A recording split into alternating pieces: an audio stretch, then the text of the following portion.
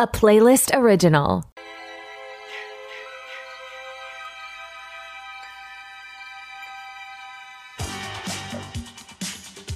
Well, a boy's best friend is his mother. Kill her, Mommy. Kill her. We'll tear your soul apart. Live or die. Make your choice. What are you waiting for, huh? What are you waiting for? I'm not even gonna swat that fly. I hope they are watching. They'll see. They'll see and they'll know. And they'll say, why, she wouldn't even harm a fly.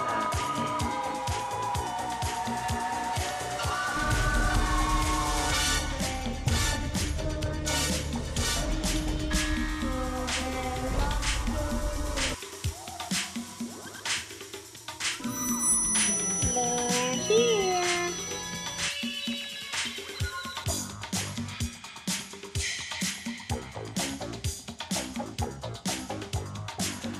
I met this 6-year-old child with this blank, pale, emotionless face, the blackest eyes, the devil's eyes.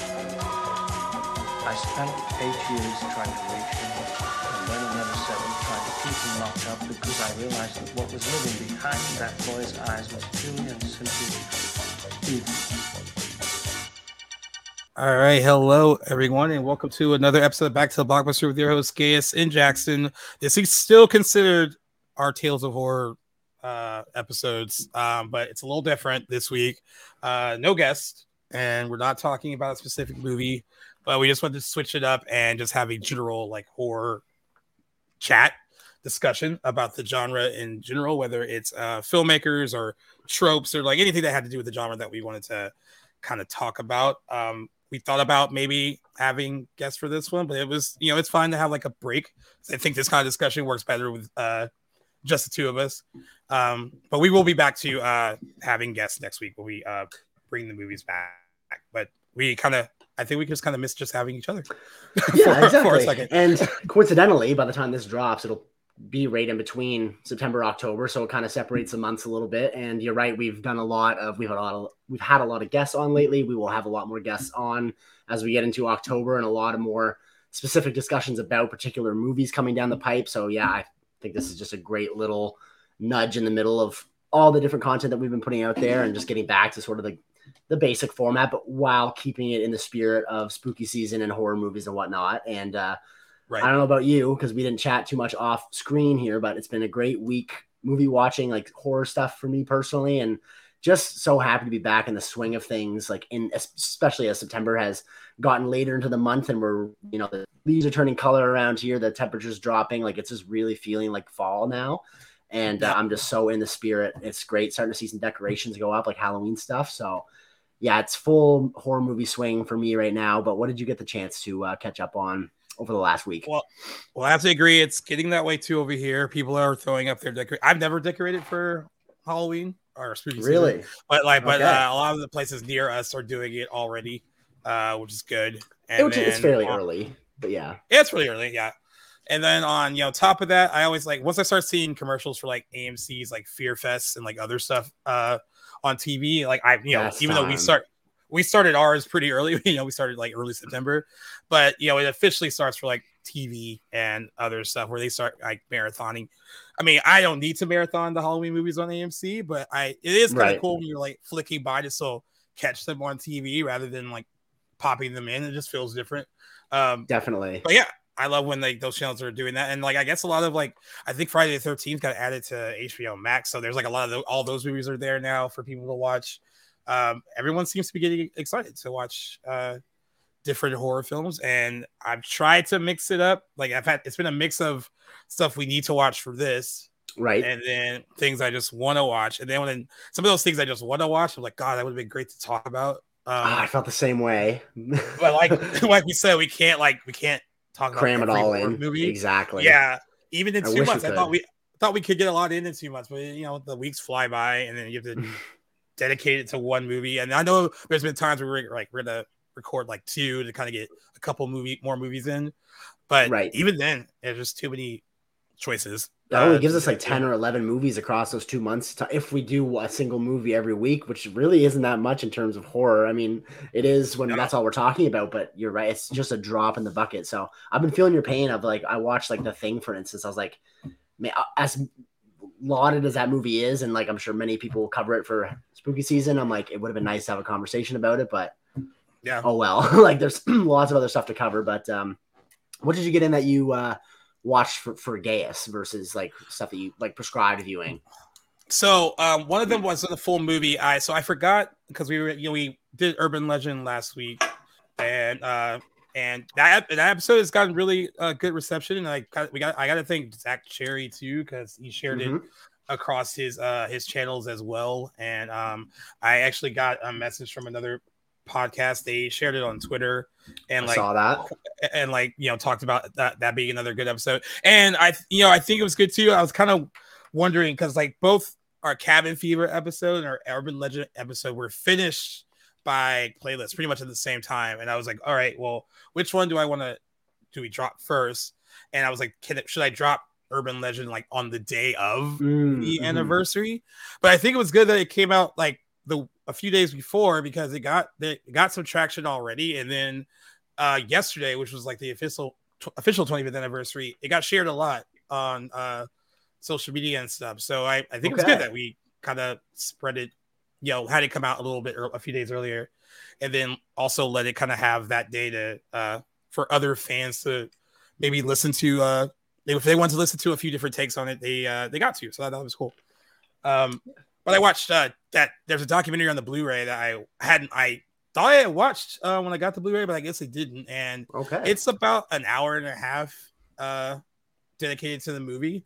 And it's, horror documentaries like this are so interesting because, you look at Urban Legend, or maybe people look at it and they're like, oh, it's just like some random late 90s horror film. And the people that made it though, and to, talk about how successful it was when it came out, like they really felt like they were making something special. So it's always different when the people involved are talking about like the ins and outs of like what it was like to make it.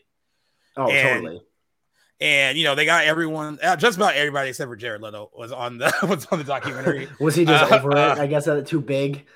You know what? They didn't even acknowledge him in that way. They did say that he wasn't bad to work with. Rebecca Gayheart had talked about how they had worked together before, and he was actually one of the guys in one of her Noxzema commercials. And she told a story about how like when they met on set, he was like, "Oh, don't tell anyone I was like in those commercials." And she was like, "Okay." And that was like the first thing that she did. She said when she got on set was tell everyone that they were in that together. They talked about some of the stuff that we talked about on the episode too. Like, Robert Englund said that Rebecca Gayheart's the best thing about the movie, and he stands by that today. And she fought hard for that role. They had to make sure that she was right, because like we said when we were talking about it, that it could easily be too campy and not work. And she found the right kind of balance, I guess, for Definitely. Them. And I think while watching it, I mean, you had some issues with the movie, but like overall, like what she did probably was I had no issues with her. Exactly. Yeah, no. When she turned the crazy up, that's when I really found the movie flourished. She was a lot of fun to watch on screen, especially. I mean, I liked her throughout, but definitely once we kind of see where her character goes, for those maybe that haven't seen it yet, she dials it up to 10, and it's fantastic. That's cool, though. I am really guilty and bad with watching special features on Blu-rays and DVDs and stuff. I should really make an effort to do more of that. So I like when they're updated, like kind of documentaries on the movies. Like the Blu-ray also has like a vintage like featurette for when the movie came out, and I find it hard to watch those because it's like there's nothing new you're learning for something that was released in '98. And but sometimes they did record a new audio commentary for it. I didn't listen to that, but I'm sure that's good too. They have that's the director and one of the editors and a production designer that works on it. That would be cool. Very insightful. But yeah, they talked about how I didn't know this either. I wish I would have mentioned it when we recorded, but Sylvia Horta, who wrote the movie, I had no idea he had passed away. I mean, pretty tragically too in 2020. Recently. He struggled a lot with depression and addiction, I guess, and he ended up sadly killing himself in 2020.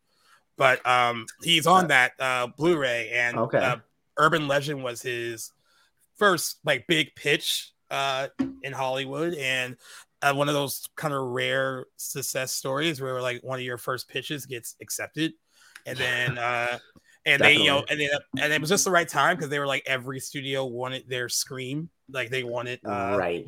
a slasher movie, and it was just good timing for him. And Phoenix Pictures, they're the ones that ultimately distributed it. They said to this day it is Phoenix Pictures' most profitable movie. And they they talked a little bit about the sequel. They said they kind of misstepped on that, but that first movie they thought was really special, and they don't think it's a Scream clone. And I kind of as per I saw like a clip, the thumbnail of your piece that you'd written about the movie. I haven't had the chance to read it yet, but I would love to. I saw that, so that's pretty cool. I'm excited for that read. You are a very great writer. Well, thank you very much. And so I watched that. And then I watched, because we talked about Valentine on the episode, I watched that right after watching that documentary. And I usually watch Valentine, like, of course, around Valentine's Day. There's always the ones, like, movies that kind of. For those that maybe don't know, is it My Bloody Valentine? No. It's so Jamie Blanks, who directed Urban Legend, directed a movie. It came out, like, in the early 2000s. So this is, like, towards the end of, like, the slasher movie boom. Right. But Denise Richards is in it, Marley Shelton, David Boreanaz, Katherine Heigl's in the opening scene. Pretty decent cast, and it's very like slick and nice to look at. A lot of pretty people are in it. When I first saw it in theaters, I didn't love it, and I think because that my love for the slasher movies even then was like waning a little bit. Right. But like in the years since, it kind of has developed a kind of a cult following, and it's fun for what it is.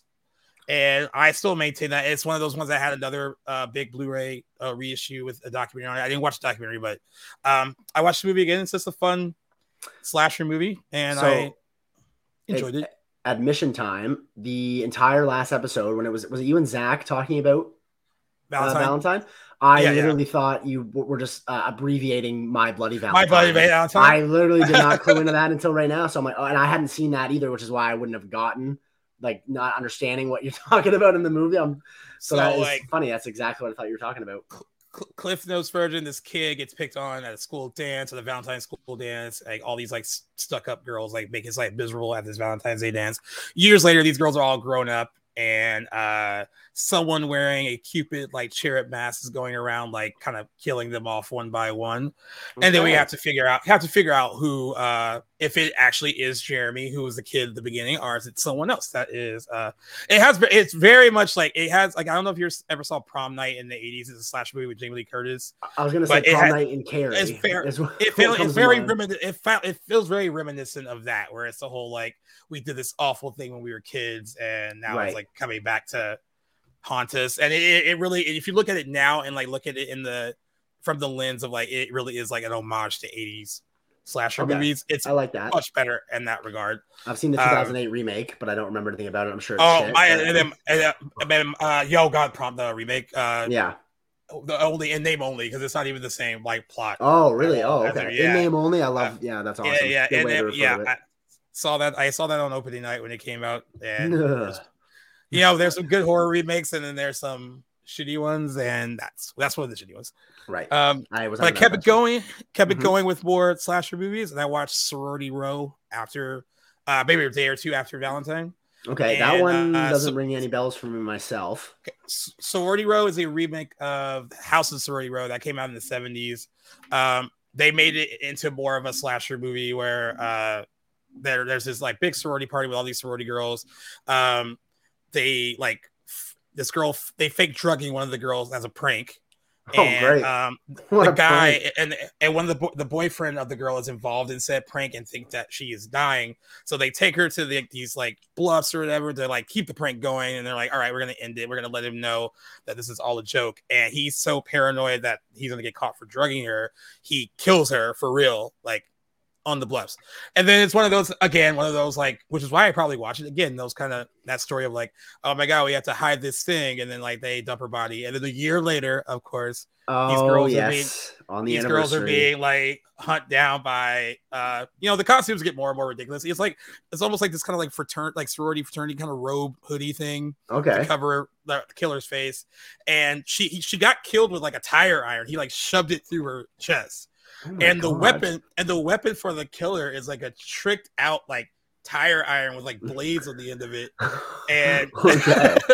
and I'm not saying that this movie is like particularly like really really good, but it's fun. But it can be, yeah, And you can have cheesy Halloween slasher movies that so enjoy. and there's like the girls do a really good job. I mean, like the cast isn't like totally well known, but they all play, you know, various forms of like bitchy sorority girl really well. Right. And Okay. with the exception of one who's like, you know, the one that felt really bad. Of course, there's always the lead Yes. that's like, oh, what we have to come clean, and then there's like the uber bitchy one that's like, no, fuck that. It's been a year. Why do we need to come clean? Right. But it's there's some really cool freaking deaths. I want to tell you one, but it's probably best if you ever saw it to like see it for yourself. Okay. But there is some really good over the top. Would I eat it up? Yeah, you would eat it up because you like gore. And Exactly. and That's what I'm thinking. It's really gore. Now the movie flops like crazy when it came out in theaters, but it's another one once it came out on like Blu-ray and stuff that found its own life, and some people like it more than the original. It's very different from the original, but Okay. yeah, it's like again one of those kind of movies that it's interesting when they come out. Like I saw that in theaters too. Barely anyone in our theater. But at this point, this is I forget when it came out. I think mid 2000s, and that kind of horror movie was not as popular anymore. The slasher movie was kind of dead again, and it had been taken over by like, you know, torture porn and the new found wave footage, all that.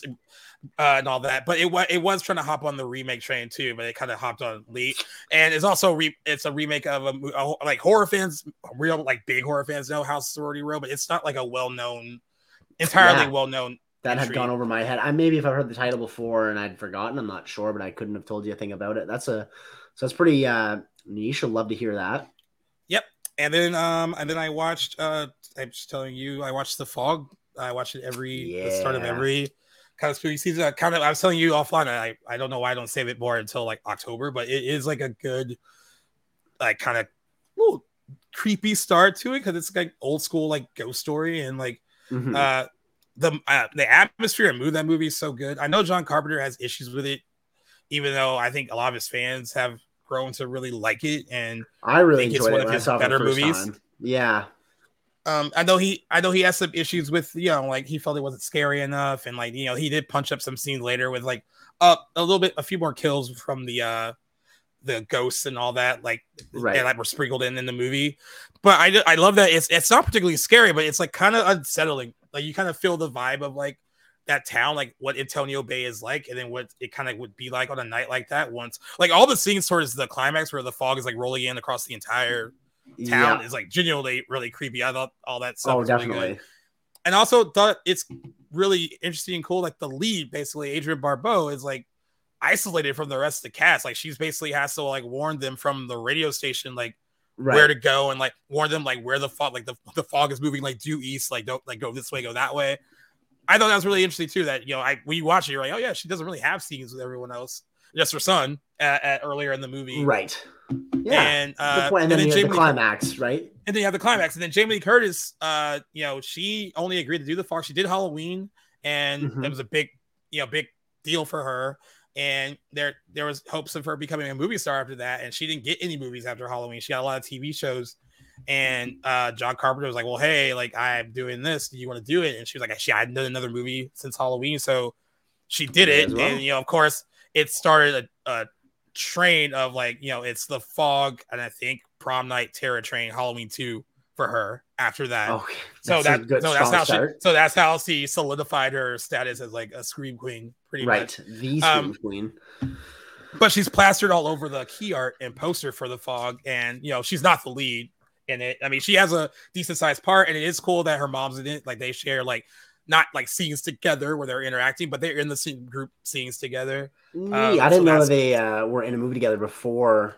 H2O, yeah. Janet Leigh is like, I think, the mayor or something of the town, and she actually has most of Janet Leigh's scenes are actually with Nancy Loomis, who plays Annie in Halloween. She plays Laurie's best friend, right? So like all of her scenes are with her, basically.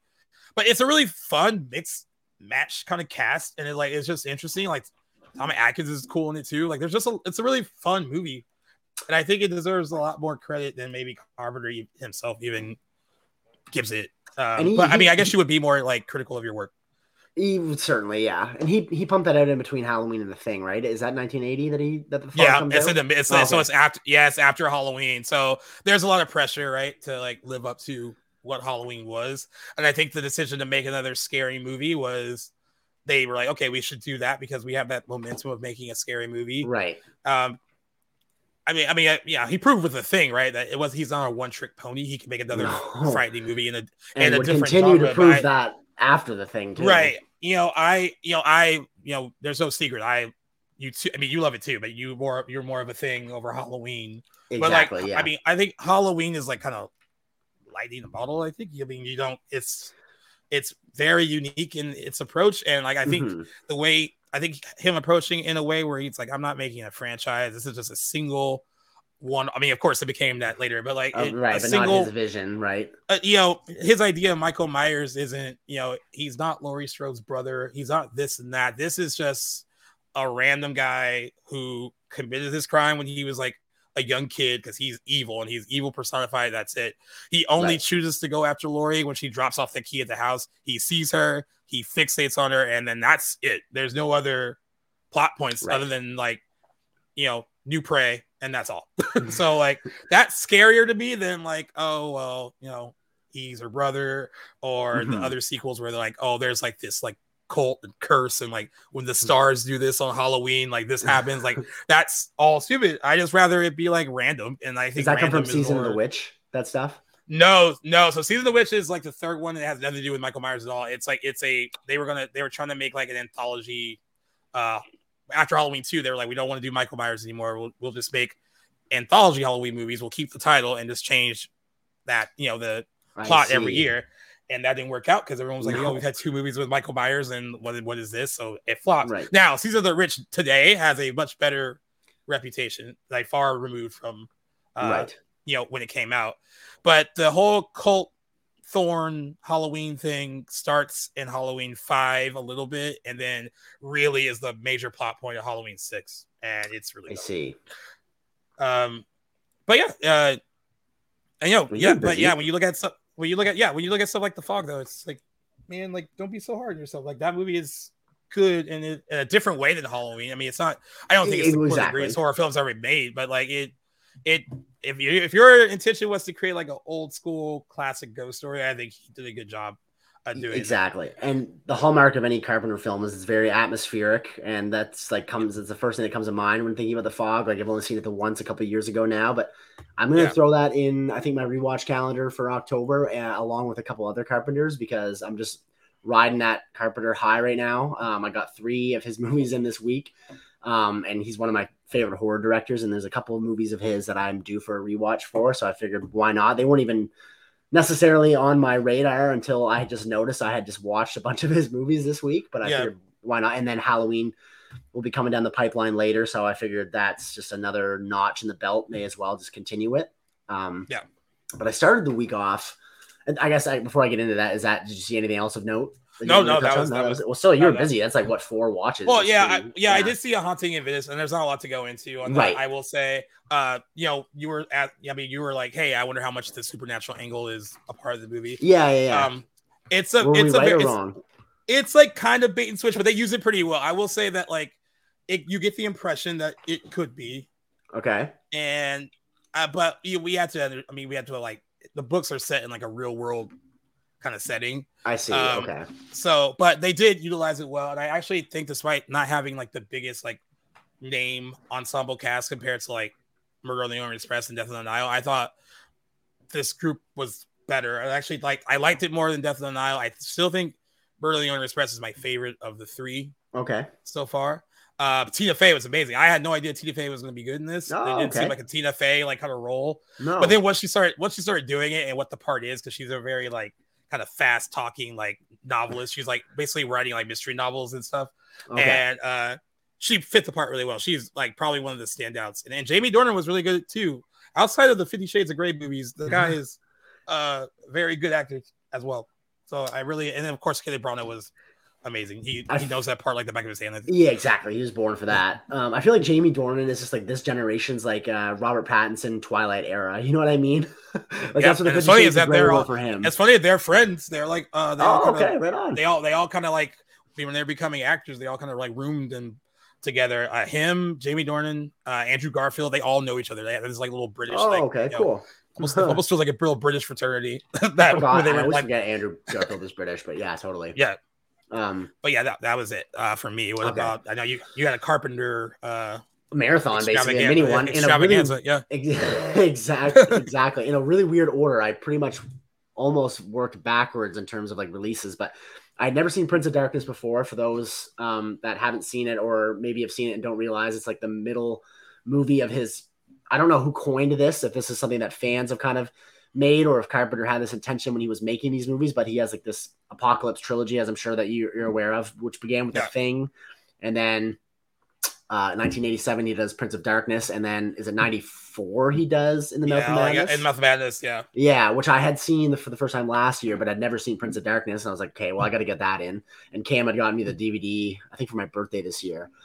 So I popped that in one night, not really knowing what to expect. I think I've seen reviews and stuff of it before, and it's Carpenter, who was like one of my favorites. That movie floored me. I loved every minute of that movie. It was awesome. It took a minute to really get its nails into me, and then once things started kind of unraveling, I was like hooked to that movie. I really, really enjoyed it. It'll probably be one of those ones I rewatch a few times in a short time span just to really like cement. Yeah, but that was a really, really cool John Carpenter first time watch, of which I have a few, and some, like I mentioned, I will be, adding to those rewatches this spooky season. And then after that, so I had plans this week. I don't know if I'd mentioned in one of the last episodes that we had filmed, or if I had just told you this offline, but I had my buddy Tyler, in the off chance he's listening, shout out to him. He watched Halloween for the first time, and he's like, was I telling you about this? Yeah, I think so. So he shit on Halloween, and like, don't if you knew Tyler, it's hilarious. Like, I would never expect him to like Halloween. Like, that's very older for movies for a guy that like, he likes movies and all, but like that's a little bit out of his comfort zone, I'm imagining. So, he probably went into it as you'd expect, didn't really find, wasn't his cup of tea. So I was like, we've had a conversation where I was like explaining to him like the legacy of it and how impactful of a horror movie it is, and trying to get him to reconcile with, the age, and it's not like a modern horror movie, but blah, blah, blah, blah, blah. But he's kind of inspired me to kind of like use Letterboxd a little bit more frequently. So I've been documenting my watches there and looking at his reviews of stuff, because he logs his watches pretty religiously. Yeah. And he had heard a lot of The Thing, and just reached out and wanted to see it. And because I think during our Halloween conversation, I must have gone on a rabbit hole about John Carpenter and how good The Thing was and all that jazz. So he came over and we watched The Thing, and there were multiple times I'd look over after like a particularly like jaw-dropping effect scene, and I could just tell he was really enjoying it. He very much enjoyed that movie, which was great. Like, there was a couple times he was like, dude, that was fucking awesome. And I just put a smile on my face. You can never watch The Thing too many times. I think that's probably the movie I've seen the most now. Granddaddy of practical effects, I think. And like, I'd seen it last year. I'd shown another friend for the first time that movie, and I'm sure I had seen it the year before, if not a couple of years. So it's been I've seen it a lot in the last few years, and it just never gets old. Hard to say if it's not one of my top 3 favorite movies, I think, still.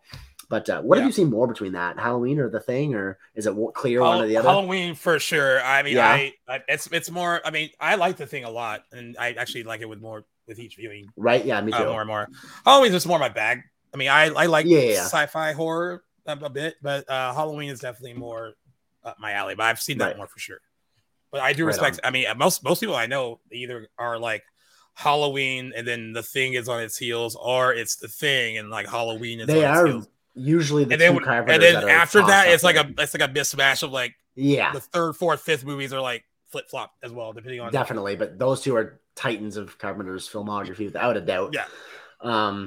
Honestly, like, it's got me wondering if I want to rewatch the 2011 prequel reboot sort of thing. Not necessarily a reboot. I think what I remembered, I liked it. I like it. It's a shame that it goes the CGI route. Yeah, and that wasn't the plan at first. I think they screened it.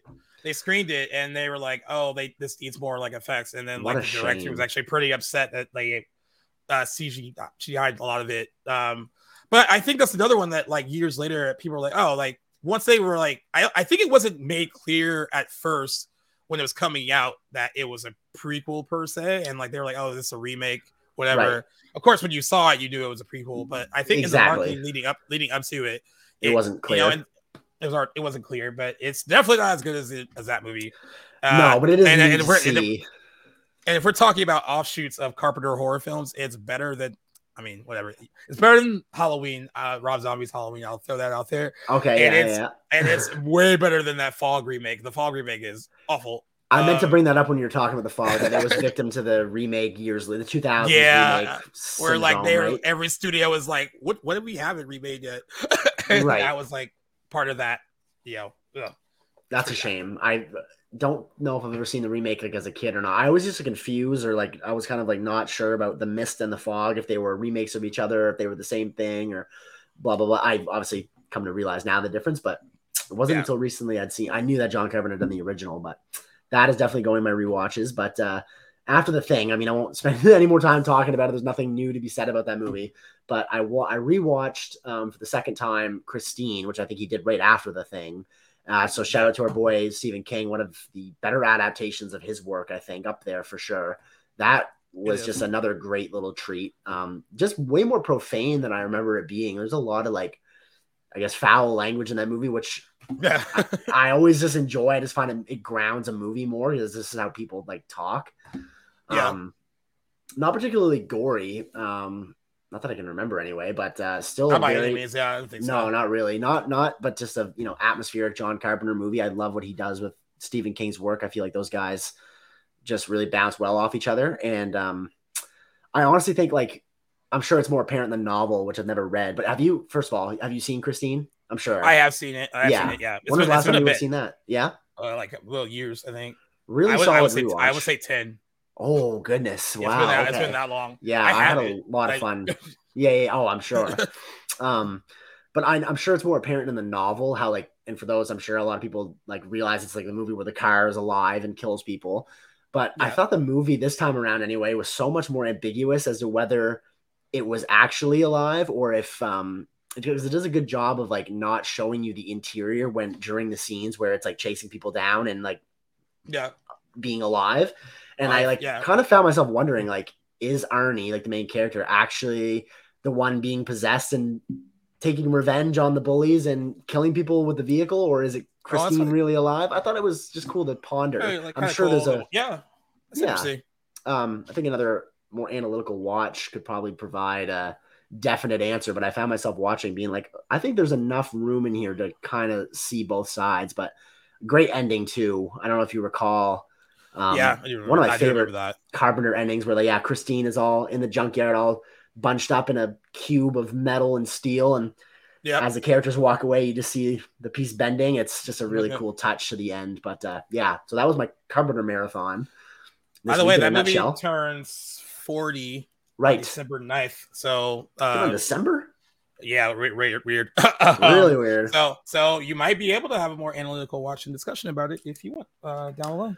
True. And I guess that it takes place over like I think a 6-month period and ends around New Year's, like in terms of like the plot of the movie. So that's interesting. And filmed in and around various areas of Los Angeles and in some places like an hour out from here. So it's like a lot of its locations neat.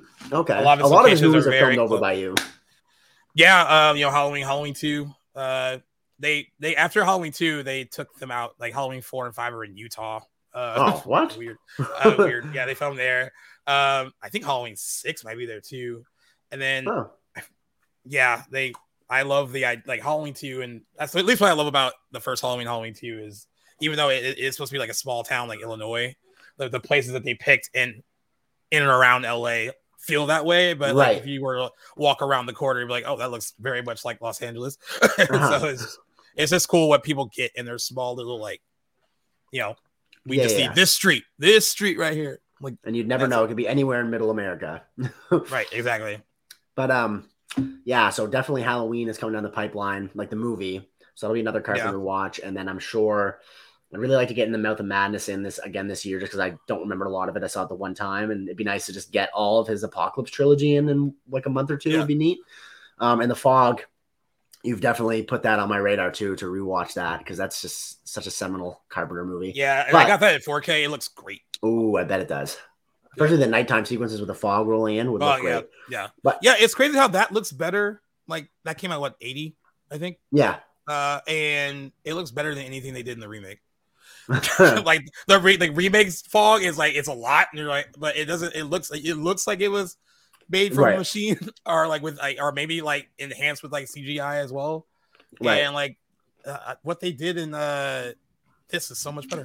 And the same can be said exactly about The Thing as well, which is just a testament to his craft. But all this to say, especially after this week, like I have to give him like the credit for being one of, if not, I would say my favorite horror director. And that's like a person who's like directed not exclusively horror movies, but maybe is known for them. But yeah, it wanted me to ask you what your favorite, who your favorite horror director would be. Like someone who hasn't just dabbled once or twice, but is like kind of known for directing horror movies. Like, does anybody come to mind for you? Because I think my answer is solidified with Carpenter these days. I go back and forth on this because I feel like it should be Carpenter because of Halloween. There's no right or wrong answer. But I've always leaned more towards Wes Craven over Carpenter, and my I don't blame you one bit.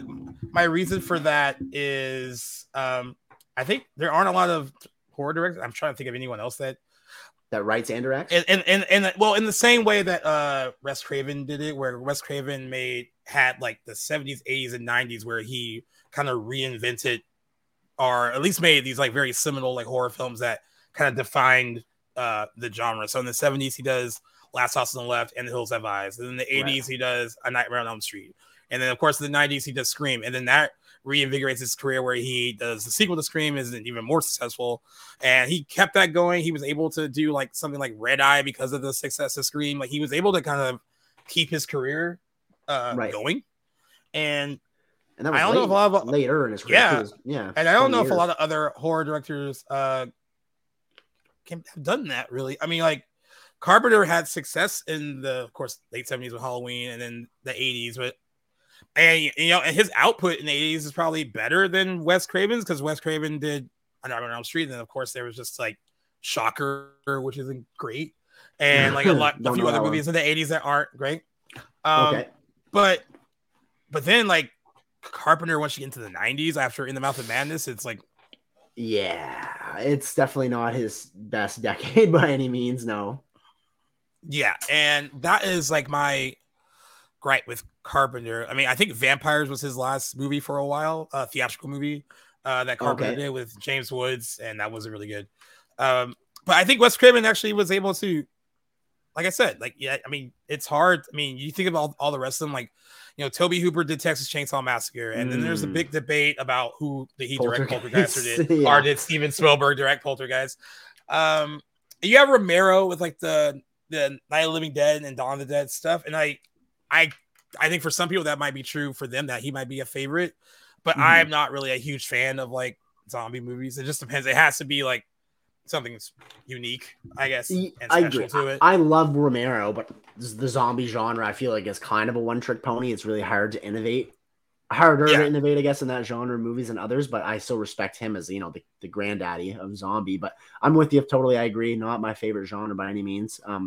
But he is a great. I really like his The Crazies as well. It's kind of like an underrated. That's a good remake too, by the way. Yeah, I love that remake. When they did it right. Yeah, that was that's a solid, great remake. Yeah, I don't think people talk about it enough in the sense of like, oh, that's a really good one. That would have been a good one for us to cover too, man. Damn it! Yeah, but I've seen it like 12 times, like literally so many times. Yeah, but it's good. But I think Craven overall, like I was bummed when Wes Craven passed away. That was that sucked. Tough one, and but everyone that worked with him said that he was like a really nice guy. And I think the biggest misconception is that because he made all these very scary movies that he might be a weirdo, and he wasn't.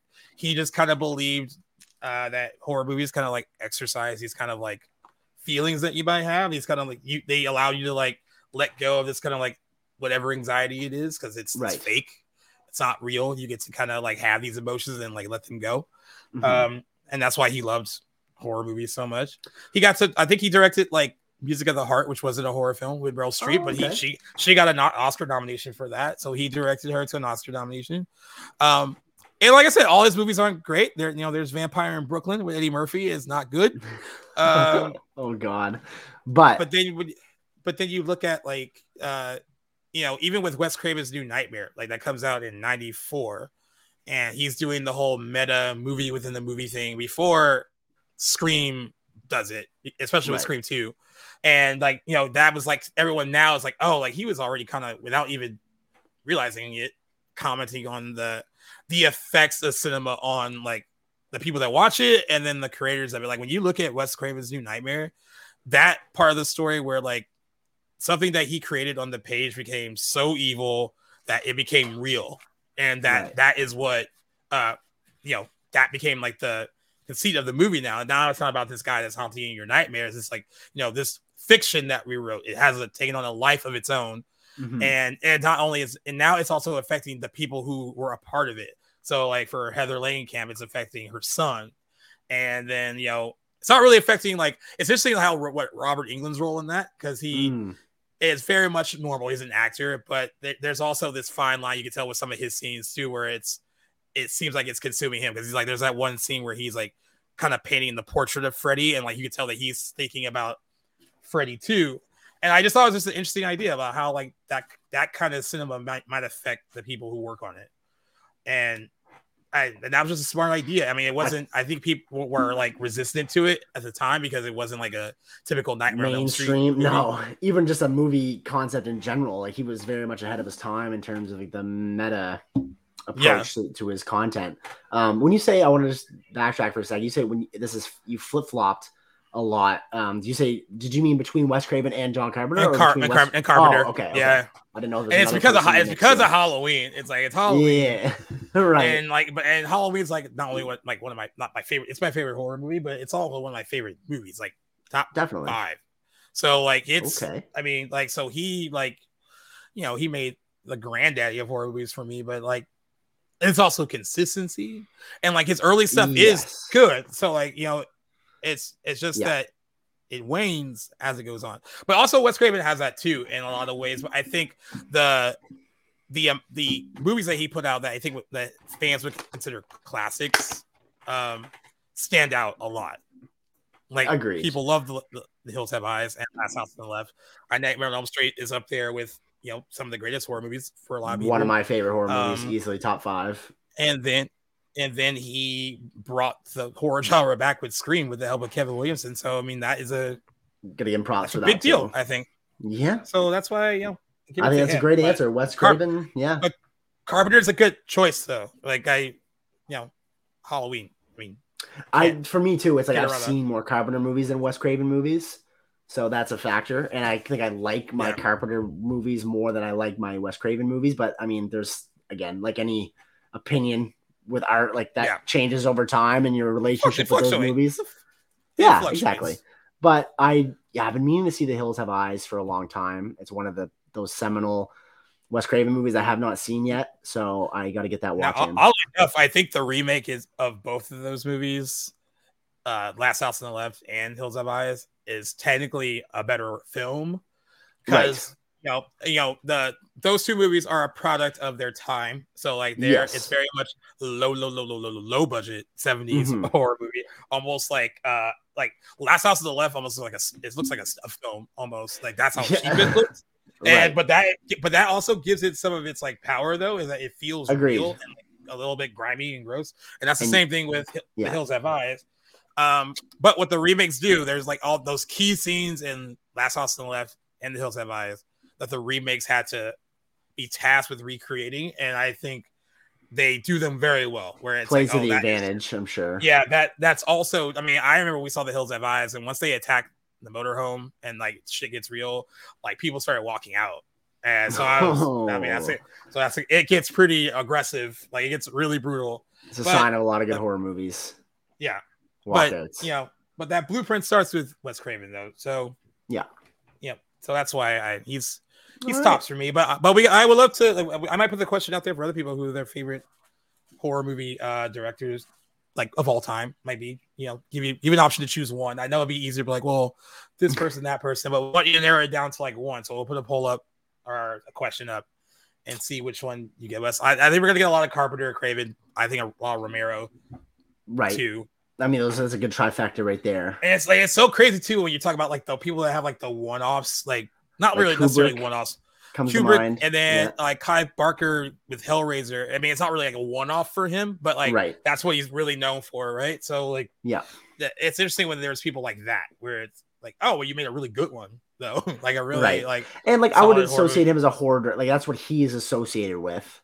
Right. But like, for instance, Stanley Kubrick having done The Shining, like that's definitely, as much as that's one of the greatest horror movies ever and one of his greatest, he's by no means a horror director, just a director that's done a horror movie. So there's a little bit of a word play there, but Clive Barker and Hellraiser, which I mean, and then you think about like Bob Clark, who directed the original Black Christmas. I mean, like I think that is his only true horror movie on his resume. And Black Christmas came out like before Halloween, and like it has a lot of the same.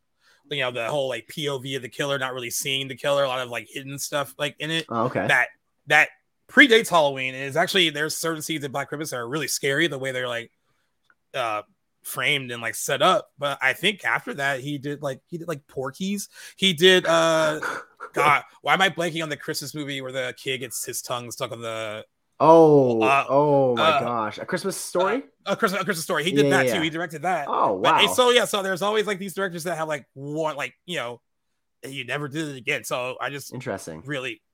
But yeah, since we're naming people who like consistently went to the horror movie well, and it's Craven for me. But Carpenter is a respectful answer as well. No wrong answers either.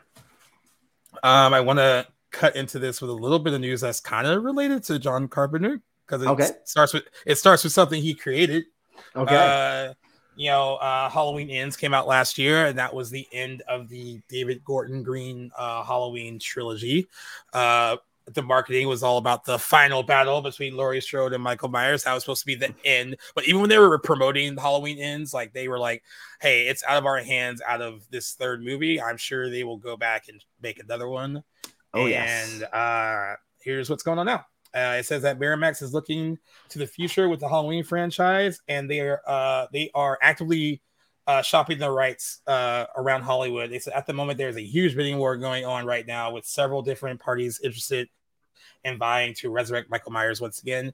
Miramax is open to both film and television projects, and they're currently taking offers from studios and streamers. After that story got released, they said that Paramount seems to be the one that's ahead, and now Paramount has Scream. So I understand why they want Halloween.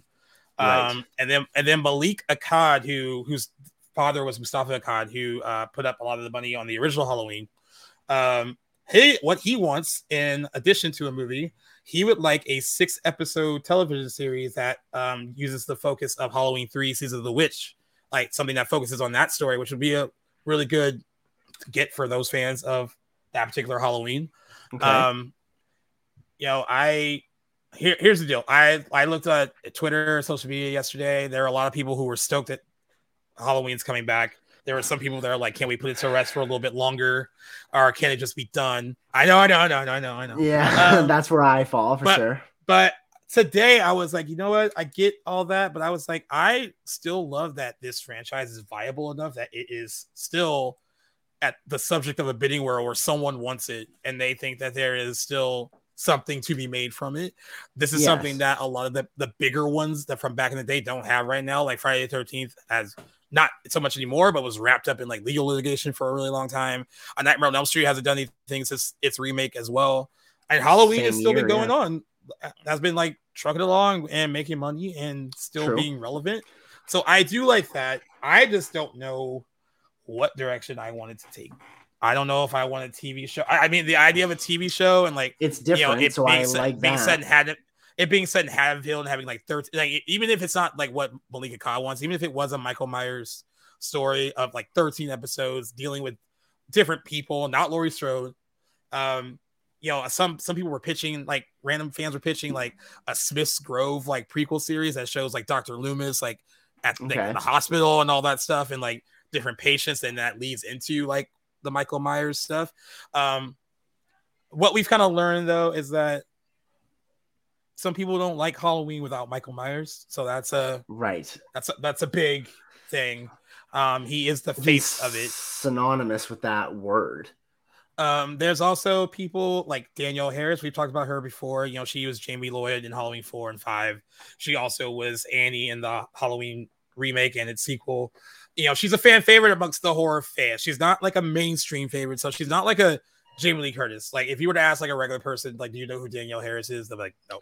But if you were to ask a horror fan, they'd be like, oh, little girl from Halloween 4 and 5. And they love her. Like, she is. And amongst horror circles, she is considered a very popular final girl, even though she was young when she made those movies. She would love to come back and continue Jamie's story as an adult. I know there are some fans that would want to see that, but I don't think it's mainstream enough for them to do that idea. And you're kind of pigeonholing yourself a little bit too by going down that route. Right. So there's this whole debate of like, do you go to the past? Do you do something new? What do you do with it? It's happening no matter what. I mean, I have no feelings one way or another about Paramount getting it. Some people were pitching A24. A24 would be great, but I think it'd be too expensive for them to acquire it. Even though A24 is doing really well, they're not like. And you know how much like the Exorcist trilogy was for Universal to acquire? It was $400 million, and I don't think A24 has. It's that also extra just amount of money. Not their DNA. Like, they are an indie studio. They don't produce IP of this magnitude. Like, the Halloween would be, I think, too big for A24's britches and just very different from their formula. So honestly, as much as I would love to see what they would do, I just don't think that's a good match. I have mixed feelings about Paramount. Although it depends on who the showrunner is and what execs they get to oversee that project. But for instance, like, they really dropped the ball with the Halo show for me. I'm a massive Halo fan growing up, was a huge fan of the game, still am. Yeah. And that show was an abomination as far as I'm concerned. And what they did, that's what I heard. Just amazing IP that they could have done so many great things with. Like, I think they have with Halloween. So if it does go to Paramount, I'm like, they have massive redemption to do. So that would freak me out. I'm also just in the camp of like, I don't necessarily, especially after what I took away from Kills, and I haven't seen Ends, but this will be the year I watch it. I just want a little bit of a break from Michael Myers, and it got me thinking, like, he's really the only character in his own league, really, where we don't have any other characters that have been on screen so consistently for 50 years, do we? Like, no, I mean, I think so.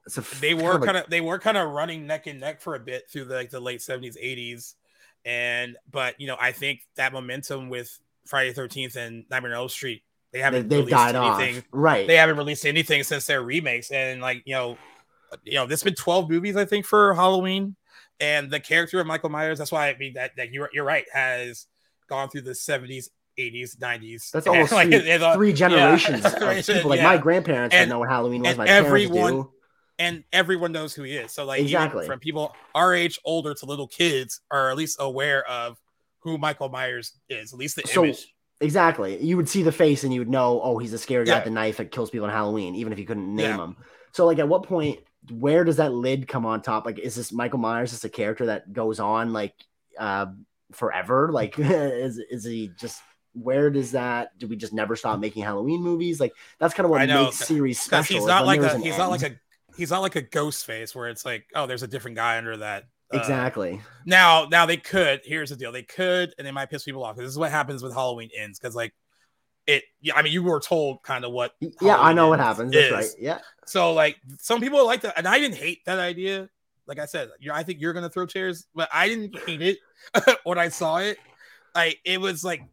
I like, because John Carpenter, I guess back in the day, he hinted at the idea of like that kind of evil is it kind of infects the town. It infects like, you know, individuals. Right. And that's kind of like what that movie was trying to say, that it's not just in Michael Myers, it can be in someone else. Now that the problem with doing something like that so late in the game is like, well, this is what I'm used to. So I don't want that. That's what most fans were thinking when they saw Ends. Like, I don't want some random kid basically doing most of it.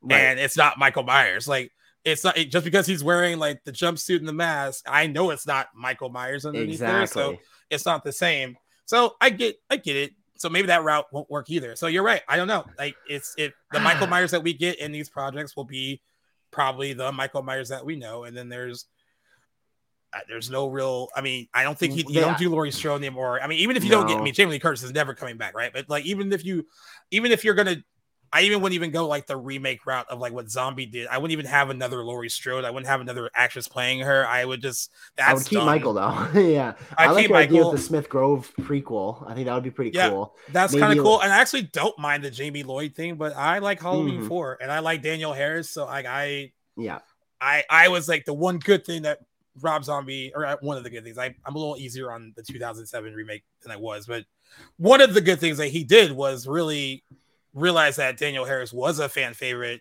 amongst horror fans and cast her in that remake. That was a great, yeah. And she was very grateful because, she felt some kind of way about being left out of H2O, and like they gave Laurie a son, not a daughter. And then I know it was mentioned on H2O by, I forgot who it was on when we talked about it, that added insult to injury when they did the 2018 movie and gave her a daughter. And then like, they were like, they didn't even use Danielle Harris. It wasn't even like, at least with like H2O, they were like, oh, it was a son.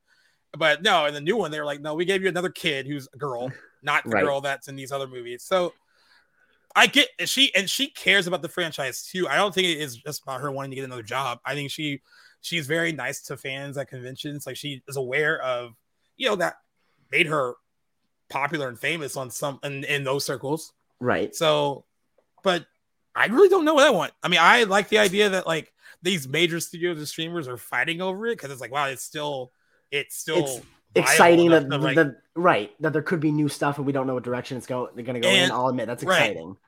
And I don't mind Paramount. The only ball they dropped with Scream was like how they handled Neve Campbell and her money. But like as far as bringing Scream back, I think they did the best they could with, and I think overall that return worked. Even if you have issues with 5 and 6, I think they got it back into the mainstream. Both movies made money. They both were critically well loved too. They weren't flops in any regard at all. So Halloween might be a good home. I wouldn't want it at Warner Brothers. I don't think I want it at Paramount. And I don't want it at 20th Fox, because that's too Disney adjacent. I don't want it there. No. I don't want it anywhere near Disney. Sony. I mean, Sony had Screen Gems, which used to make like kind of like the horror remakes back in the day, and that was right. But they've made some shitters too. Lionsgate is an interesting one that could be a good place for it. I think Paramount has more like money behind capital, them to really.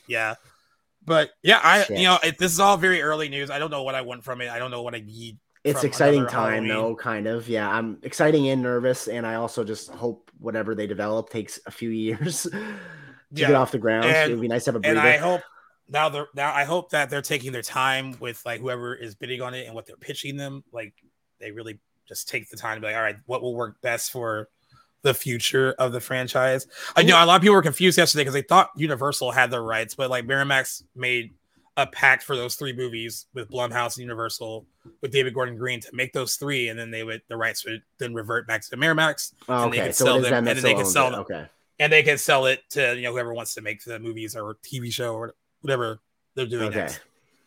I guess the good thing about that franchise is that it's not wrapped up in legal mumbo jumbo. It's like free to like fly wherever it wants to go. It's a free agent. That is nice. And in all the granddaddy horror franchises, like, it's still trucking along. I mean, and still making money. So there's that. I just don't know what I want from it. I mean, it's too early, but I think it's cool that something to follow though, for sure. I know I'm definitely leaning towards a miniseries. I would like a really small 6 or 8 episode miniseries would be really good for that, and something we haven't seen yet. So a movie is just, we already have 12. Like, what are you gonna do in this one that we haven't seen yet? What would you do to reinvent the wheel? Like, I mean, right? It'd be hard. It would be hard. I would be interested in like if it is a movie, like what director they would pick and like I guess say what you want about David Gordon Green, but in the beginning with 2018, the thing I was most impressed by when I first saw that movie was just the look of it and how close it was to 78 as in terms of like the overall style and feel of it compared to like all the other sequels.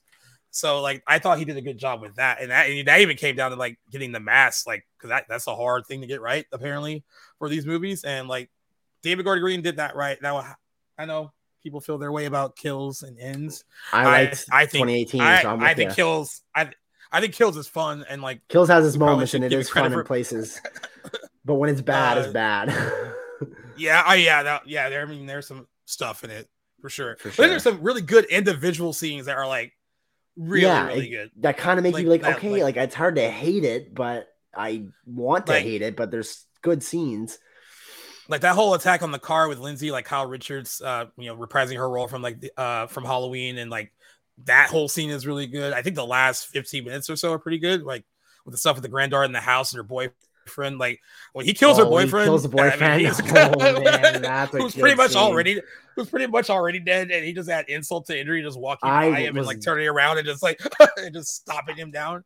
I was like, yeah, this is hilarious. That was awesome. Like, I laughed in a good way. And I even like the whole like townspeople like attacking him. I mean, I got really confused by the end of it, like what they were trying to say about Michael Myers. Scene was shot really terribly. I thought. It took them all out eventually, and like it's just shot so weirdly. You just get like close-ups of him butchering them instead of like if we had got like a one take, for instance, would have been really cool. But filmed really weird. Could have been awesome. And I don't know if I can dive into the teleportation and killing Judy Greer at the end of that. Yeah, I don't know how he got back. How he got back in the house. And, well, I mean, he is to an extent supernatural. So I mean, it's inconsistent in terms of like his ability, but I guess it's nuanced enough that it didn't really bother me too much. And I'm just like, I was like, okay, good. At least he kills somebody of significance. Yeah. So that was the one thing. So I did like. Judy Greer in 2018, I didn't love her because I was like, oh, she's annoying. But that was like the part. Oh, I thought she was annoying too.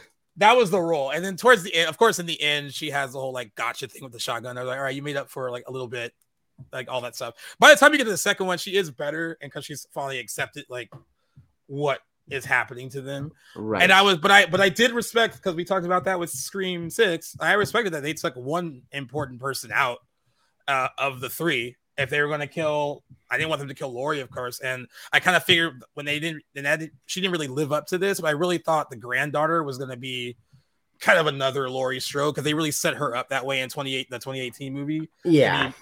To be like her grandmother was when she was younger. But I did love that they killed someone else that was important. When we saw it for the first time at Beyond Fest, everyone was pissed off because they liked her by the end of the movie. But I thought it was necessary. So I agree it was necessary. Had to take somebody out. What I think would have been a cool approach would have been to him, because we know we have Laurie as like the grandmother, and then she has a daughter, which was Judy Greer. And what was the name of her again? The character? Why am I? I wasn't sure if we brought it up or not. Anyway, but Judy Greer as Laurie's daughter. Yeah. And then Allison, the granddaughter. Karen. Oh my God, how could we forget that? She is a Karen. Yeah. I thought it would be cool for Michael to like end kills with killing Allison, even though she's kind of set up as like the main of that trilogy. So I get why they didn't. But if he had started working his way up the bloodline to Laurie, and then them have the face off in the last movie for him to defeat him, I think that would have been a much cooler approach. Kind of like he's working his way up to her, because he's had some years of not being able to because he's as established in the other Halloweens. He's her brother, and for whatever reason, trying to take her out. So it would for him to go through the bloodline. But whatever, I'm not complaining that much. But I still got to see ends before I make up my mind. I will say I forgot. I mean, even the stuff with the boyfriend, that was cool. I did love, because it just shows how badass Michael Myers is in that scene where she comes out with the gun and she tries to shoot him, and he like knocks it away. She misses, and then she has the knife and she starts just stabbing him over and over again. And it does like nothing. To him, and he basically grabs her again and like just throws her down the stairs, and then she like, I don't know, she breaks her ankle or something, like something cracks when she hits the ground. And it's just a series of like, dude, this dude is like, there's like no stopping this guy like whatsoever. But I do like with those characters too, they show that they can hold her own. Like she wasn't like a completely like innocent, she could do. It just didn't live up, I guess, for a lot of people, and I can see that. I mean, with those characters, what they should have been.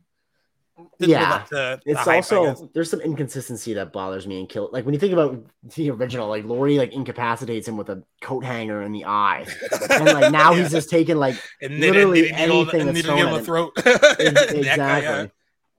And but so it kind of just bothers me that way. But I don't know. There's just it's a mixed bag, that series. So bottom line being, whatever they do with whoever buys the rights, they have some big shoes to fill and a lot of expectations to be met. So I would not be envious of whatever studio head is in charge of that zoo. I agree. I guess that's a good thing to set it up because we were just talking about like the women. I thought when I was approaching this, I was like, was I going to bring up something about the whole concept of the final girl? But I wanted to bring this up too because I hear this a lot about horror movies. Do you think that horror movies, like some critics think they are misogynistic and kind of demeaning towards women?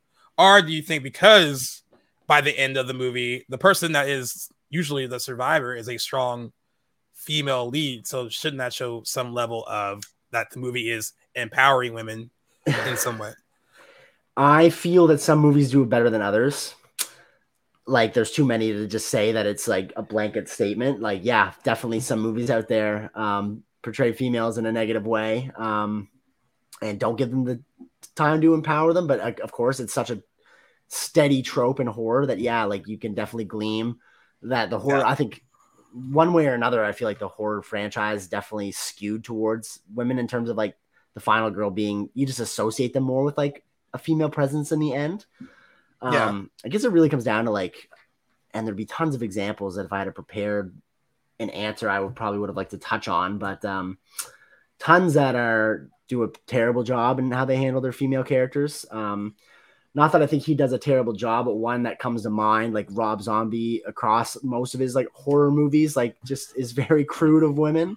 Is like not shying away from like violence depicted against women, which I don't think like as a whole obviously is a terrible thing, but in terms of movies, I think that boundary is a little bit more skewed, not as solid because it's art, it's a picture, you're telling a story, and nothing should really be off limits to an extent, unless you get into movies like a Serbian film and all that good stuff.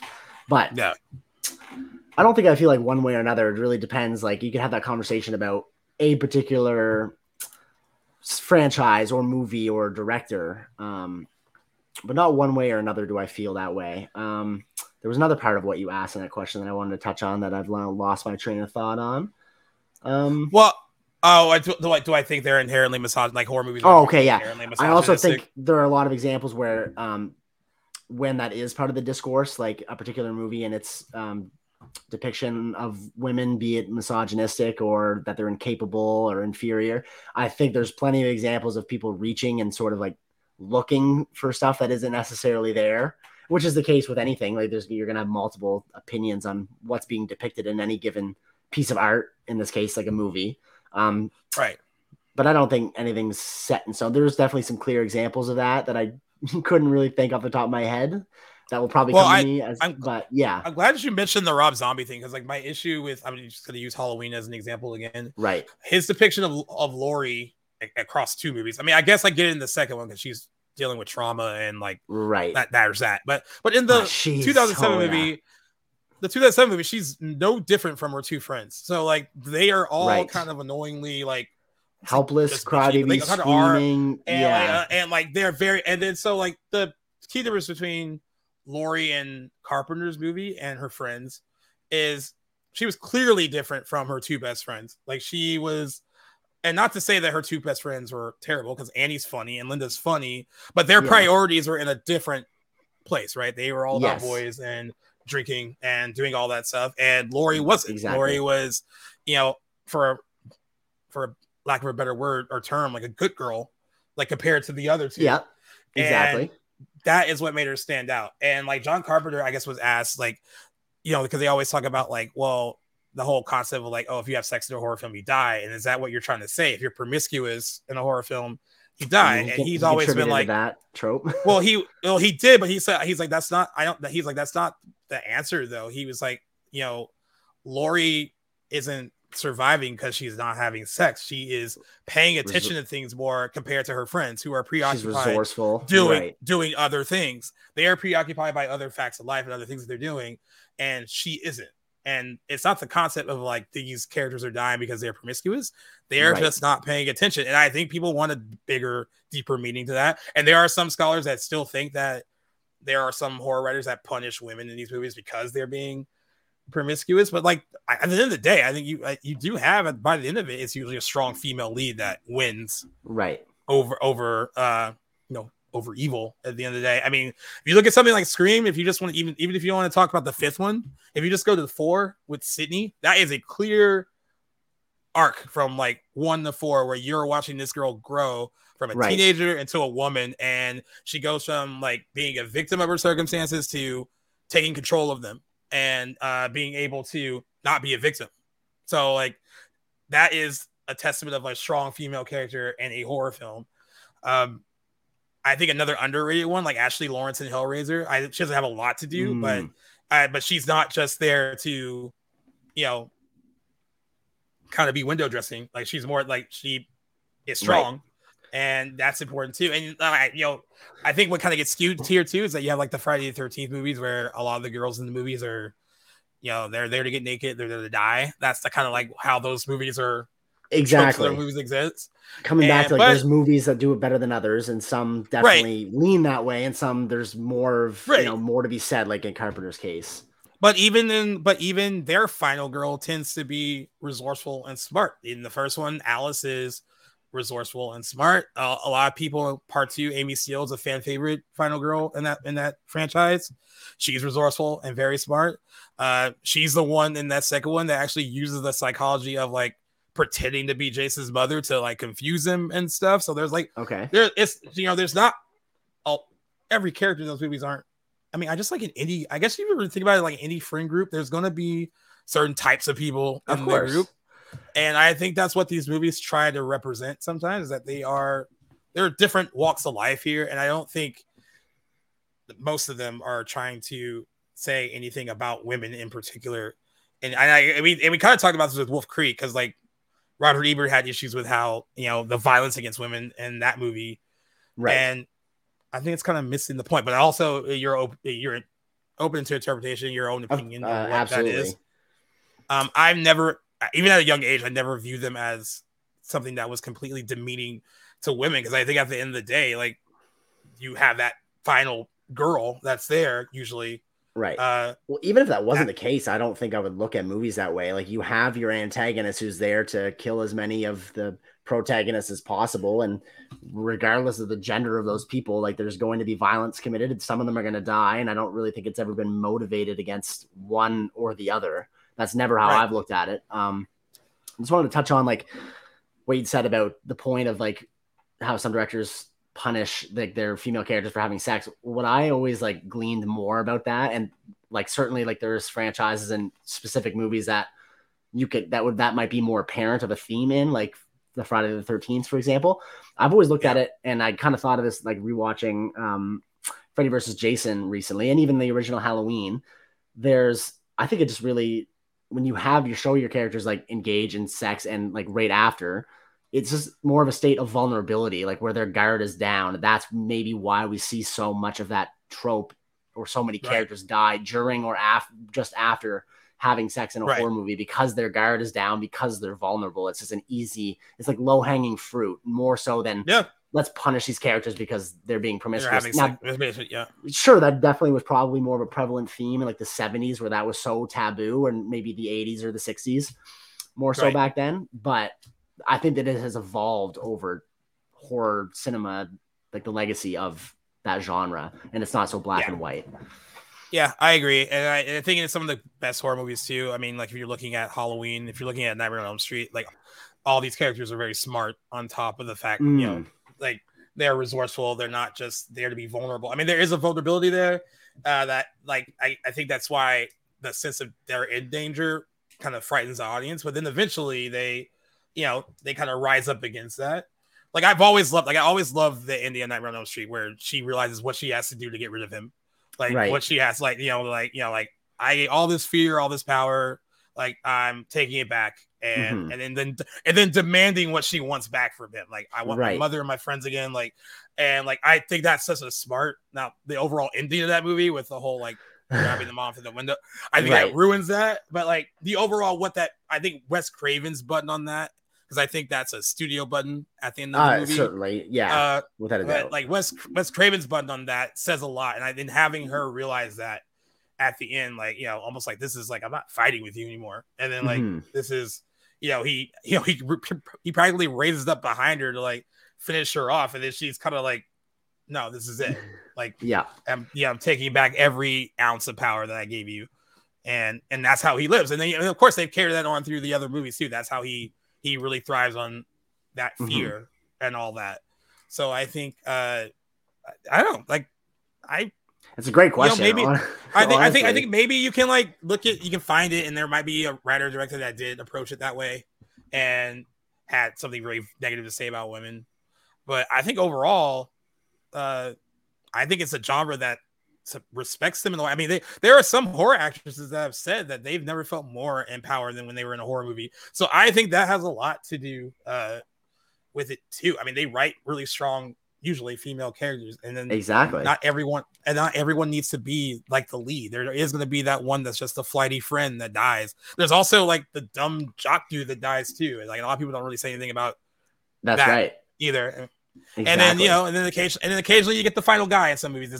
It's rare, but like a lot of some horror movies do end with like a male protagonist at the end surviving. And Evil Dead. Those movies get studied a lot too about what they mean about having like a final guy instead of Nightmare on Elm Street 2 has a lot more layers.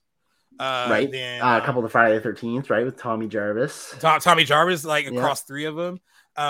There's a lot to be said about that trope, and I do kind of like when they do break away from it. Like it's interesting to have a final guy at the end, because I think the concept of having a guy is like, oh, like he could easily take out so and so, but like they set things up when there is a final dude to where it wouldn't be that easy for them to do it. And then it kind of breaks away from the norm to like, you know, instead of having a final girl, you have like a guy that survives at the end of it. But yeah, it's really, I mean, a lot of these things get asked a lot, and they're, I mean, even when you have directors that dismiss it as like, well, that's not what I was trying to do, you still have people that study these movies that are like, no, there's no way you can't tell me that they're not punching women for this, and like, you know, sex is bad, like, you know, that kind of, I mean, of course, I mean, they make fun of it in Scream, like, you know, if you want to survive a horror movie, you can never have sex, but it's not the act that is killing them. It's the fact that, like you said, they're distracted. Their guard is down. It's not about the act itself. Exactly. That is vulnerability sort of thing. And that you can have that conversation and how that relates to women in particular as well. But I got to give praise, and by no means the first time on this podcast because you guys covered it, but for to It Follows for covering that particular topic and sex in horror movies and its implications and whatnot too. So I'm rewatching that too. Yeah. In a very smart way too. They tell the exactly. In a more modern time setting, but yeah, I would. God, another thing I might throw to the listeners is ask them how they feel about, you know, that's how women are treated in these movies. I think just because I've seen so many examples of like in any horror movie where it's just like a strong female lead that makes it towards the end, and she's not just a pretty face, and they're not just relying on that to like get her through the whole movie. Like, you know, I think that's why. I mean, I've had friends who just like that those characters mean a lot to them, like a lot, especially a lot of girls that watch these movies. A lot of my friends who are gay, lesbian, who watch these movies too, like they identify with these characters a lot more, and that's why a lot of them like horror movies, because like usually usually the lead at the end is someone's like a little bit misunderstood, not quite like the popular person, like a little, you know, little an left underdog. Of center, an underdog, and like there's a lot to be said about, and to have that person mostly be a female and be underestimated, and then prove that she shouldn't be underestimated. I think that genre, probably more than any of them, showcases them in a light that is much stronger than maybe other genres do sometimes. For the most part, I definitely can agree with that. And I think it's a fantastic talking point too. And that was us giving 15 minutes to a very big topic, but I just like one that deserves discussion too, and something we haven't really touched on before. So I think that was fantastic. I like this theme of pitching different sort of questions like that to each other too, whether it be something about a particular director or just a theme in horror. Something we can expect more of from these episodes in these particular months too, which I really enjoy talking about, just because that's the stuff that we love. It's our bread and butter. It's interesting to think about, and like probably one of those things too when this is over, like we're done recording today. I'm like, oh, I should have brought that up. And then like maybe I might bring it up the next time we record. Yeah, exactly. Like, by the way, before we get too into things, I had to keep reiterating on this point from last episode. I think about that all the time. I'm like, damn it, why didn't I think of this? The human brain is so annoying for that. Yeah, for sure. But we'll definitely have another episode like this where it's no much doubt movie focused. Exactly. But on that note, though, maybe in a little bit more lighthearted tone, because this is one of the questions that you pitched, but I was curious, what was the first, or I guess, what's your earliest memory of like a horror movie that you'd watched, or like what would you consider the first horror movie that you watched, or if there's several? Because some of my memories, I can't tell what was first. So it would be Halloween, and I know Gremlins isn't really considered a horror movie, but it was scary to me when I was a kid. As a kid, so yeah, for sure. Yeah, Gremlins was one of them, and Halloween was pretty. They were around the same time, and I was pretty young. I always mentioned Hellraiser being 7 or 8. But yeah, I remember you saying that on an earlier episode. I saw Halloween when I was like, 5, and like so that was very young. I think it would be like Halloween, Gremlins, Child's Play, Hellraiser, were like the first few. I saw Nightmare on Elm Street surprisingly late. I was like early teens. I was like 13, 14 when I saw Nightmare on Elm Street. Gremlins was a movie that I only came to appreciate in adulthood. I've only seen it for the first time 2 years ago. Oh, I never saw it growing up. I saw clips, and a Christmas movie. Because I'm tough with Christmas movies, so that would be one that I set aside. I watched it the last 2 Christmases actually. Yeah, and really like the movie. What would be yours? Again, like the structure of my memories, like I don't know what is what. One of the earlier examples is Alien versus Predator. I remember that being on like Spike, the TV channel, like just watching that on cable channel with my dad growing up. I would have been like as young as I can remember. Some of my earliest memories. So yeah, the Alien versus Predator probably would be the first one. But in 2007, when I Am Legend came out, I'm 9 at that point, or maybe 8, depending on the time of the year. That was one of at least like the first theatrical horror movies that I'd seen, and one of the few that gave me nightmares. I remember waking up that night and being terrified of those creatures. And actually, I've read the book since, and the book is fantastic too. It's a little bit different. They're more like traditional vampires in Richard Matheson's novel, but very, very good read too for those that like the movie. And I've always had this deep appreciation and sort of I kind of give like a pass to Alien versus Predator because I've recognized its quality as a movie is issues over the years is not. I don't look at it with the rose-colored glasses I did when I was a kid. Now, looking at it from like more of an analytical point of view, but I still give it the pass. Like it's still a movie that means a lot to me because of when I'd seen it and how often. Because I saw it a lot growing up too. It was just one of those movies I had my hands on, like on a DVD, and then. Funny enough, another one, and this is one that I would love to talk about whenever the timing is appropriate. I'm sure we won't get to it this year, but it would fit the theme of spooky season. But have you ever seen, maybe we've talked about it before, but you ever see 2005's Doom with The Rock? Yeah, with The Rock. Dude. Yeah. I'll never forget. Like, it's one of those memories I have where I don't know if it's like manufactured a little bit or if it's like genuine. It's like that far back, but that movie came out in 2005. So I think it was that Christmas, some relative that probably didn't know me that well just gifted me that. Like it was under the tree at Christmas. I remember unwrapping that DVD, and there's no way my parents got that. And I've had that DVD. It's one of my earliest DVDs I'd ever collected, and I've seen it with Cam actually because we grew up together probably a million times. And definitely a horror movie, but saw that way too young. That movie's like 18A. Like it is super violent and gory and full of profanity. But I don't look at it as like a traditional horror movie, even though it has all those elements, and the video game it's adapted from is fucking terrifying too. But another one of the earlier examples, and I have a lot of love for that movie just because of that youthful rose-colored glasses I look at it with. But I would love to deep dive that sometime too. I was actually when we did Killer Joe, that was a front runner for what I was going to pick. Oh, that would have been much different. Oh, it would have been for sure. Yeah, that would have been funny. Oh, that's awesome. Yeah, so that was my early ones. There were some good ones in the beginning, but way too young to watch them. There's some that I wish I had seen when I was younger because I think I would appreciate them more because I don't know what it is about when you see a movie, but there's some movies that I know that are classics or that a lot of people love that I just get too late. And I'm like, it doesn't resonate with me. And I really wish I'd seen them, but that's why I try to get as many first time watches in as possible just so I can see them the younger the better, I guess. sometimes. I don't know if sure. that's a phenomenon, but yeah. Yep. You got another one, or you want me to throw one? Oh, I was hoping you would throw one, but unless we get to the strike news. Okay. All right, I got you. Only because Okay. we talked about the final girl thing. I will say, the one that says you're in a horror movie. Are you the final girl, the first to die, the comic relief, the skeptic, the smart one, or the killer? Ooh, I mean, I want or the killer. Oh, that's a good option. I can't really go with that. Depending on the movie, there's a lot of cool, I guess, like horror movie villains. I think are neat, but I want to go with the smart one, but that's too like cliche. Because having all this knowledge, if you will, of horror movies and how they operate, you'd think that if you knew that you were in one, you could get out of it. But I think I would be somewhere between the comic relief and maybe the first to die. Probably just being realistic. The skeptic. The skeptic. So that's what I meant to say. I could be the skeptic because, like, it's funny because when I watch horror movies, the one thing that frustrates me is when there's clearly something wrong going on. All this evidence is in front of the character and they refuse. And then there's always that one character's like, oh, I just don't know. You're driving yourself crazy. It's just this house, or like something stupid like that. And you're like, come on. Like, there's so many examples of what's going on. So it's easy to see that as a viewer. Yeah. Yeah. Because I would just like, you might throw like, I think this place is haunted. I'd be like, you know what? Let's look. You're probably right. Yeah. Why test fate? Like you said last episode. I think I would be comic relief or first to die. Yeah.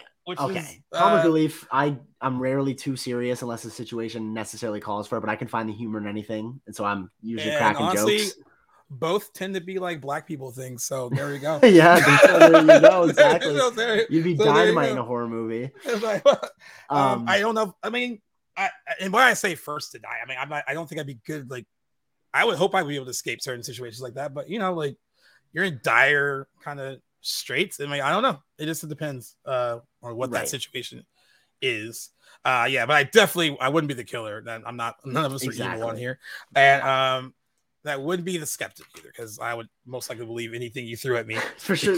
So for how I operate, I usually try and find the most logical answer in things. So especially when it comes to something like paranormal or horror related, that stuff that I don't necessarily tend to believe in very strongly in the real world, I feel like I would just look for more logical answers before I got on board. So that's why I can see myself being a skeptic character, but that's not to say I don't believe in anything. I'm not a complete stick in the mud, but that's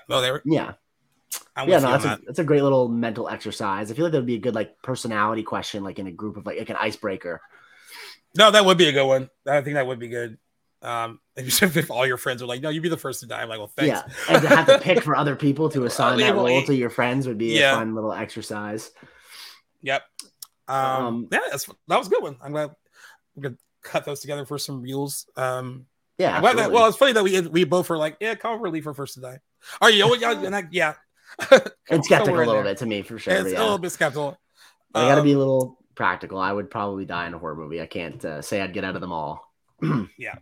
So we're going to wrap this up with two things. I'm not going to spend too much time on it, but we just had to mention it because it was a big part of the show for the last 146 days. Is that how long it's been? Oh my God. That's how long it was. The Writers Guild of America finally reached a tentative deal with the AMPTP, who represents the studios. The terms of said deal are not going to be revealed until after the WGA officially signs on the dotted line to approve the deal. But according to the people in charge of WGA West and WGA East, they said that the deal is exceptional and really represents what they want moving forward. So that's a very good sign. Yes. That a lot of people will be able to get back to work very soon. Now, here's some caveats. I heard because of wanting to send in solidarity with SAG, they necessarily don't want to get back to work until SAG gets their right deal too, which is fair. That's a good move. Once they went on strike, they stood in solidarity with the writers. So that makes sense. And I think they have leverage now to be like, hey, give us a similar deal to what you gave to the writers. So I think that might make things easy or for negotiations. And I hear they're meeting within a few days, SAG and the AMPTP. So I would have killed to be a fly on that wall in that negotiating room, with all the execs and the representatives of the WGA. Man, I would have loved to know just how, who cracked. Obviously I'm sure we'll know in the coming days. So but, we'll know exactly what they'll get. But I'm assuming it was like it had to do with. I'm sure they got a better cut with residuals in the streaming era, and I think the AI thing probably had to be addressed thoroughly. Certainly. So I think that is positive. Quickly, what you'll probably get back first is what you lost first. Late night TV, you'll probably come back first amongst the entertainment programs. Talk shows will be a close second, coming back right away. I think SNL is eyeing a return in October, but they won't have actors or actresses who are guests because they're a part of SAG. Because if they're still striking, they won't be able to do it. So you're going to see a lot of probably athletes trying to be funny on SNL. Okay. Those will be the first things to come back. But everyone can pick up their pens again and fire up their final drafts on their computers. That's awesome. I think that this is ending in a decent amount of time where it's going to be a shorter fall TV season, but you'll still get one shorter than normal though. And also, I think we're going to probably hear a lot in the coming weeks about a lot of the deals that were probably being negotiated for future projects ahead of the strike. So you might get a lot of news. Okay, good. Moving forward, like once this kind of is solidified, and that might jeopardize our October a little bit. We'll see. Take your time, guys. You're already gotten this far.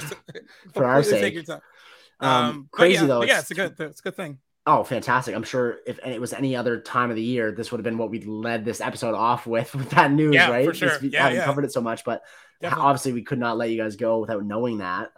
Crazy though, 3 days short of 5 whole complete months. That's quite the tenure. Yeah. Because the 2007 and 8 strike was how many days?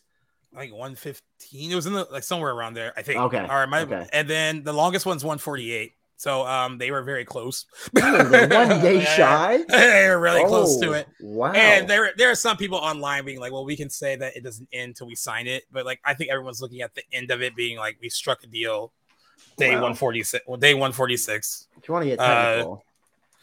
Still a long time. A lot of people had to work for a really long time on this. So exciting that it's over. And just got now give SAG their proper deal, so you don't have to delay any more movies, and we can get people promoting their movies again. Some of us can start doing interviews again. That'd be great. That's a big part of the job. So I don't know. Super very happy stuff. for everyone involved. Absolutely. Hopefully, hopefully the actors are next. All right. Well, let's end this with some horror movie box office because Saw 10 is opening this weekend. Right. They've been marketing the hell out of it. The really clever marketing stuff they've been doing lately. A screening I'm going to is tomorrow. The embargo lists pretty early, so I think they're confident in what they have. Okay. So there's that. It's hard to compare the place. Yeah, for marketing. Now I'm going to say this: it's hard to compare the box office for the last because Spiral came out in the middle of the middle of the pandemic, and it was like I saw it at the theater. That was like one of the first few movies I saw when everything reopened. Okay, and I can't remember if we talked about that movie or not. It's not really. I feel like I should watch it again. How I felt about it at the time was like it was okay. Okay. But that was an $8.7 million opening. But again, this was hard to that's kind of doesn't count. I thought it was a piece of shit though, just for my sake. I did not like Spiral at all. But and then Jigsaw, I think, was the one right before that, 2017. Yes. That opened to $16.6 million on a $10 million budget. Grossed $38 million domestic and $102.9 million worldwide. Still was a hit.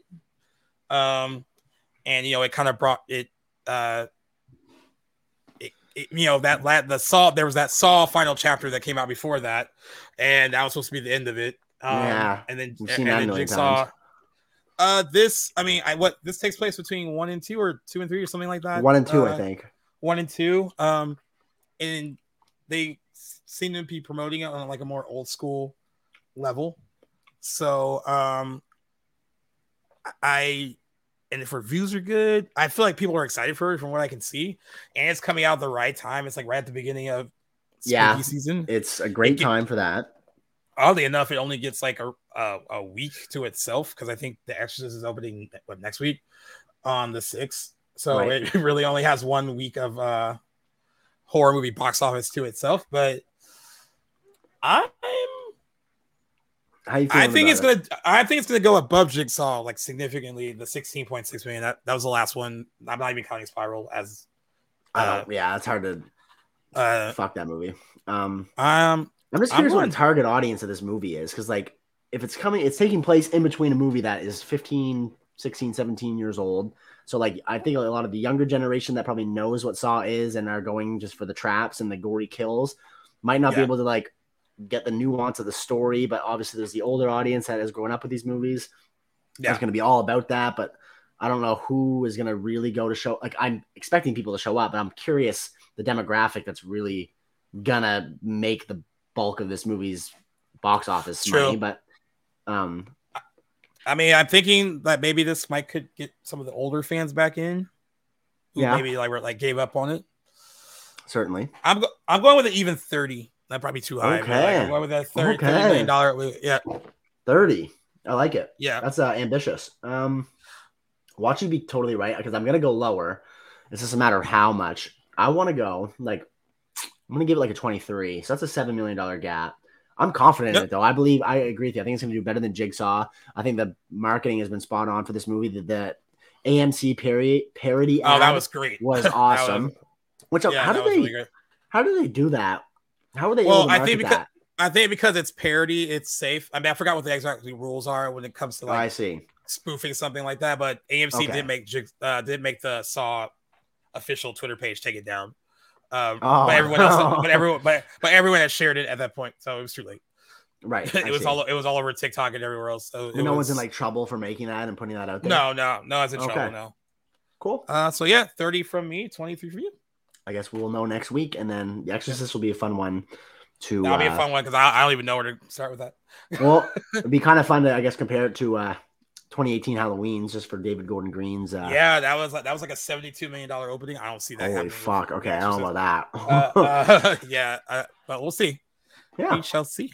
Okay. All right. Well, this is a fun episode. I know we did basics a little bit. Back to basics, but all mostly horror movie related, other than the writer's strike. Right. We will be going back to. I don't know what guests we're gonna have yet. I've nailed down guests for Halloween 4, and I believe the Texas Chainsaw stuff. Okay. Still trying to narrow down one for the Exorcist and the fitting in the James Wan. Yeah. But the Exorcist will be. Oh, and then Hellraiser. I haven't done that yet either, but I'll figure it out. We got lots of time.